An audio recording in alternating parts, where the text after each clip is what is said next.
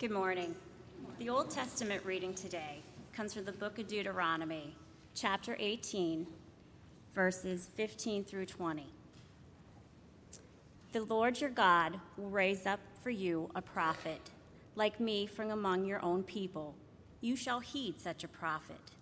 This is what you requested of the Lord your God at Horeb on the day the assembly, when you said, "If I hear the voice of the Lord my God any more, or ever again see this great fire, I will die." Then the Lord replied to me, "They are right in what they have said. I will raise up from them a prophet, like you from among their own people. I will put my words in the mouth of the prophet, who shall speak to them everything that I command. Anyone who does not heed the words that the prophet shall speak in my name, I myself will hold accountable. But any prophet who speaks in the name of other gods, or who presumes to speak in my name a word that I have not commanded the prophet to speak, that prophet shall die." The word of the Lord. Our gospel reading today comes from the Gospel of Mark, chapter 1, verses 21 to 28. They went to Capernaum. And when the Sabbath came, Jesus entered the synagogue and taught. They were astounded at his teaching, for he taught them as one having authority, not as the scribes. Just then there was in their synagogue a man with an unclean spirit, and he cried out, "What have you to do with us, Jesus of Nazareth? Have you come to destroy us? I know who you are, the Holy One of God." But Jesus rebuked him, saying, "Be silent and come out of him." And the unclean spirit, convulsing him and crying with a loud voice, came out of him. They were all amazed, and they kept on asking one another, "What is this? A new teaching with authority. He commands even the unclean spirits, and they obey him." At once, his fame began to spread throughout the surrounding region of Galilee. This too is the word of the Lord. Thanks be to God. Let us pray.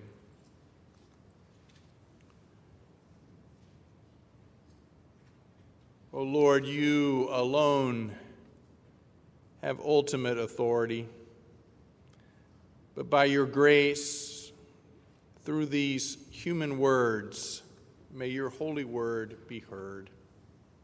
And not only heard, but obeyed as it takes root and blossoms in our hearts and in the world. In your name we pray. Amen. Carrie's brother, Scott, has a friend who in divinity school had an internship. He was serving at a Connecticut mental health hospital not far from the seminary. Part of his responsibilities, as is often true in these internships, is to lead services, in this case, a Sunday afternoon service for the patients there. The service was not that different from a service like this. There were hymns that people sung, there was a scripture read, a meditation, and there were prayers. But as you can imagine, the smaller group of those who attended were not always the most responsive, both because of their illnesses and also because of the medications they were on. But one Sunday, they were particularly unresponsive. Absolutely no one was joining in the singing or prayers. So Campbell, the intern, bravely soldiered on as the person playing the piano played. When it came to singing, he stood up and he sang every verse of the hymn, All Alone. Finally, as he came to the end of the second and final hymn, singing All Alone, one of the young men in that little congregation who had spent the entire service looking down at the floor, looked up, looked at him, and then shouted, "You're nuts!" The story of that chapel service has always reminded me that sometimes ministers and other church leaders who are seeking to do God's work can often look quite foolish to the world. Of course, being human, we can also look foolish without serving God sometimes. But that encounter in that institutional chapel service also reminds us that just because you're battling mental illness doesn't mean you don't notice things or cannot speak the truth, especially the truths that others may not acknowledge out loud. Indeed, Carrie and I have learned a lot during the years working with and around those battling mental illness. Here in Mark 1, we have Jesus' own encounter with a man whom others would say is not in his right mind. We're here at the beginning of Mark's gospel, in the beginning of Jesus' public ministry. Jesus is teaching in a synagogue in the town which would become his home base for his public ministry. Not Nazareth, but the bigger town, Capernaum. While Mark doesn't quote Jesus' teachings to any great length like Matthew and Luke does, he does tell us that the people there in the synagogue are astounded at his teaching, for he taught them as one with authority and not as the scribes. Those scribes that Mark refers to at that time were not just copyists or secretaries. They were honored for their function of reading and interpreting the scriptures. The scribes were the doctors of the law. They were like modern biblical scholars. The people's astonishment at Jesus' authority is not a put down of those scribes or of Judaism in general. But the scribes then, much like preachers or biblical scholars now, they necessarily spoke with an authority that was derivative. That is, we and they prayerfully, humbly, and share what we think Jesus means and what God wants. But Jesus, of course, knows what he means and knows what God wants.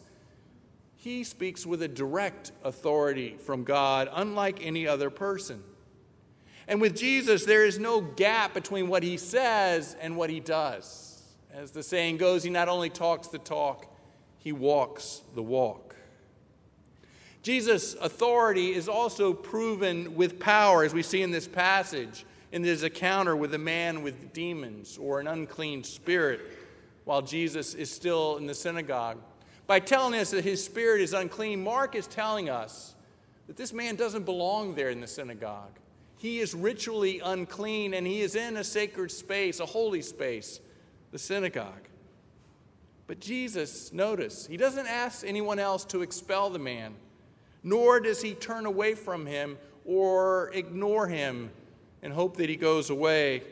Instead, Jesus turns to him. And when the man cries out, "What have you to do with us, Jesus of Nazareth? Have you come to destroy us? I know who you are, the Holy One of God." Jesus rebukes the man and the demons inside him, Mark tells us. Rebuke, the English word that's translated from the Greek, is a special word. Jesus is not like some offended librarian here telling the man to be silent, nor is he like the teacher chastising the talking student or the boss giving a bad performance review to an employee. No, rebuke in the Bible is talking about power. It is the same word used to describe how God defeats the armies of Israel's enemies. Jesus is showing that he is more powerful than the demons possessing this man. And with this command, he is driving those demons out, that unclean spirit out of the man. Jesus then has one other thing that may be strange to our ears. Jesus says to the man and to those spirits, "Be silent." Why, you may wonder? Well, there are perhaps two reasons for Jesus' command. Consistently in Mark's gospel, he doesn't want anyone to make a claim about his divinity until they've seen him, that is Jesus, on the cross. Otherwise, they might misunderstand what it means to say that Jesus is the Son or Holy One of God. And Jesus may also be telling us here that evil spirits are not to be trusted even when they do speak the truth. What do we do with this passage now? Someone said, if you don't want to be invited back for dinner, bring up the topic of demons or unclean spirits at your host's dinner table. Talk of demons may make most of modern people nervous, even Bible-reading Christians who read passages such as these. Some of that reluctance to speak of demons is a good thing. We know much more about mental illness now than ancient peoples did. We understand how experiences and brain chemistry can shape things, and that therapy or certain kinds of prescriptions really can help bring healing or at least improvement. But demons are not the same as mental illness. We modern Western Christians may struggle with the idea of demons, but there are Christians in other parts of the world who have no problem with talking about demons. A few years ago, a colleague shared about some college students he took on a mission trip to Honduras. At the end of the day, they did a Bible study led by the local priest with members of the village and with translation. As you might imagine, when they talked about a passage that dealt with demons, the college students were pretty skeptical about demons. But one of the women in the village, speaking through a translator, told them, "I've seen plenty of demons. One of them took my husband from me a few years ago. Another keeps infecting our water, which makes me sick. And our government seems to be full of demons because all they want to do is fight." Perhaps she has a point. But here is a view of demons and unclean spirits that can draw together both a modern scientific perspective that perhaps we have and a more traditional perspective that perhaps that woman in the village had. Think of demons as this way, as any force that opposes God's will. Rather than bless, they encourage. Rather than bless, they curse. Rather than encourage, they disparage. Rather than promote love, they sow hate. Rather than draw us together, they seek to split us apart. With that in mind, David Lose writes, then what happens here in Mark 1 can be boiled down this way. Jesus comes to proclaim and demonstrate the kingdom of God on earth, and he does this by opposing the forces of evil that would rob the children of God of all that God hopes and intends for them. Seen this way, possession is not such a strange thing after all, perhaps. What happens when we really get angry? Think about it. I know for me that I lose reason. The things I'm not going to do, I end up doing. The things I'm not going to say, I end up saying. I clench my fists, I clench my teeth, my heart races. It does feel in some ways like you are possessed. We can be possessed by jealousy or envy. When that happens, all we can focus on is what others have and what we don't have. No longer are we able to recognize our blessings or be content with what we have. No, we can only count other people's blessings and see what we don't have. Or we can be possessed by workaholism or greed. When that happens, the relationships in our lives may wither or die to be sacrificed in achieving more or having more or rising higher. But then there comes a reckoning when we see how much we've lost in the pursuit of human-made goals that really are empty and unfulfilling. We have seen, sadly, the tenacity of addictions and the destruction they cause. But what about also the tenacity of fear or prejudice and the destruction that such powers cause? Mobs erupt and lash out at people who are different. How many more injuries and killings do we have to see from people possessed by racism or by hatred?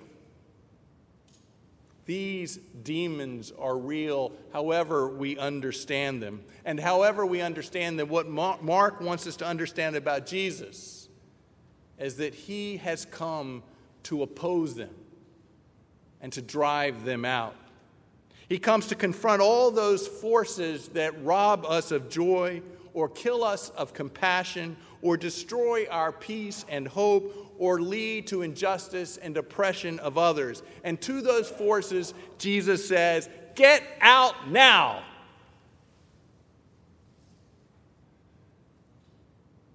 See, Mark 1, this passage, illustrates a part of Jesus that is often overlooked. Mark wants us to know that Jesus is not just a nice guy, not just a good man, not just a wise teacher. He's all that. But more importantly, what Mark wants us to know is that he is more powerful than any force we will face. The demons get it right. He is the Holy One of God. He comes to oppose all the forces that would prevent us and all the world from enjoying the full and abundant life that God wants us to have. So what do we learn here? Well, we learn to stay away from Jesus if you don't want to change. Stay away from Jesus if you want Jesus just to be a part of your life, a part of a well-balanced life, like taking your vitamins and getting your exercise and sleep and a little bit of Jesus, because that's not what he wants. He wants all of us. Stay away from Jesus if you want him to endorse your choices, your votes, your plans, because he wants more authority in our lives than that. He comes not as a tamed cat. He comes as a lion whom we cannot control. But then again, neither can any demon or power or force oppose to God's will or God's love ultimately. They cannot help but surrender to his power and authority. That surrender may be gradual or it may be instant, as it is in this passage, but it will happen. Which means, do not stay away from Jesus if you are overwhelmed by life. Do not stay away because you don't think you're good enough, because Jesus is always, as he does with this man in the synagogue, turning to those in need. Turn to him if you're ready to break the hold of other forces on you or your life. Turn to him if you no longer want to be poisoned by greed or jealousy. Turn to him if you want to escape the hold that anger or fear has over your life. Turn to him if you want to be healed and made whole. Turn to him if you want to find the way that leads to the joy and the purpose and the meaning of the abundant life that God wants us to have. For that is what Jesus has come to do. And he does it.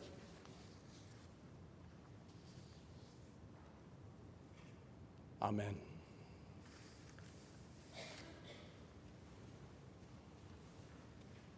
So let us stand and remind ourselves who Jesus is. Let us stand and proclaim our faith as we find it in Colossians 1. Jesus Christ is the image of the invisible God, the firstborn of all creation. In him all things in heaven and on earth were created, things visible and invisible. All were created through him, all were created for him. He is before all else that is. In him everything continues in being. It is he who is head of the body, the church. He who is the beginning, the firstborn of the dead, so that he may be first in everything.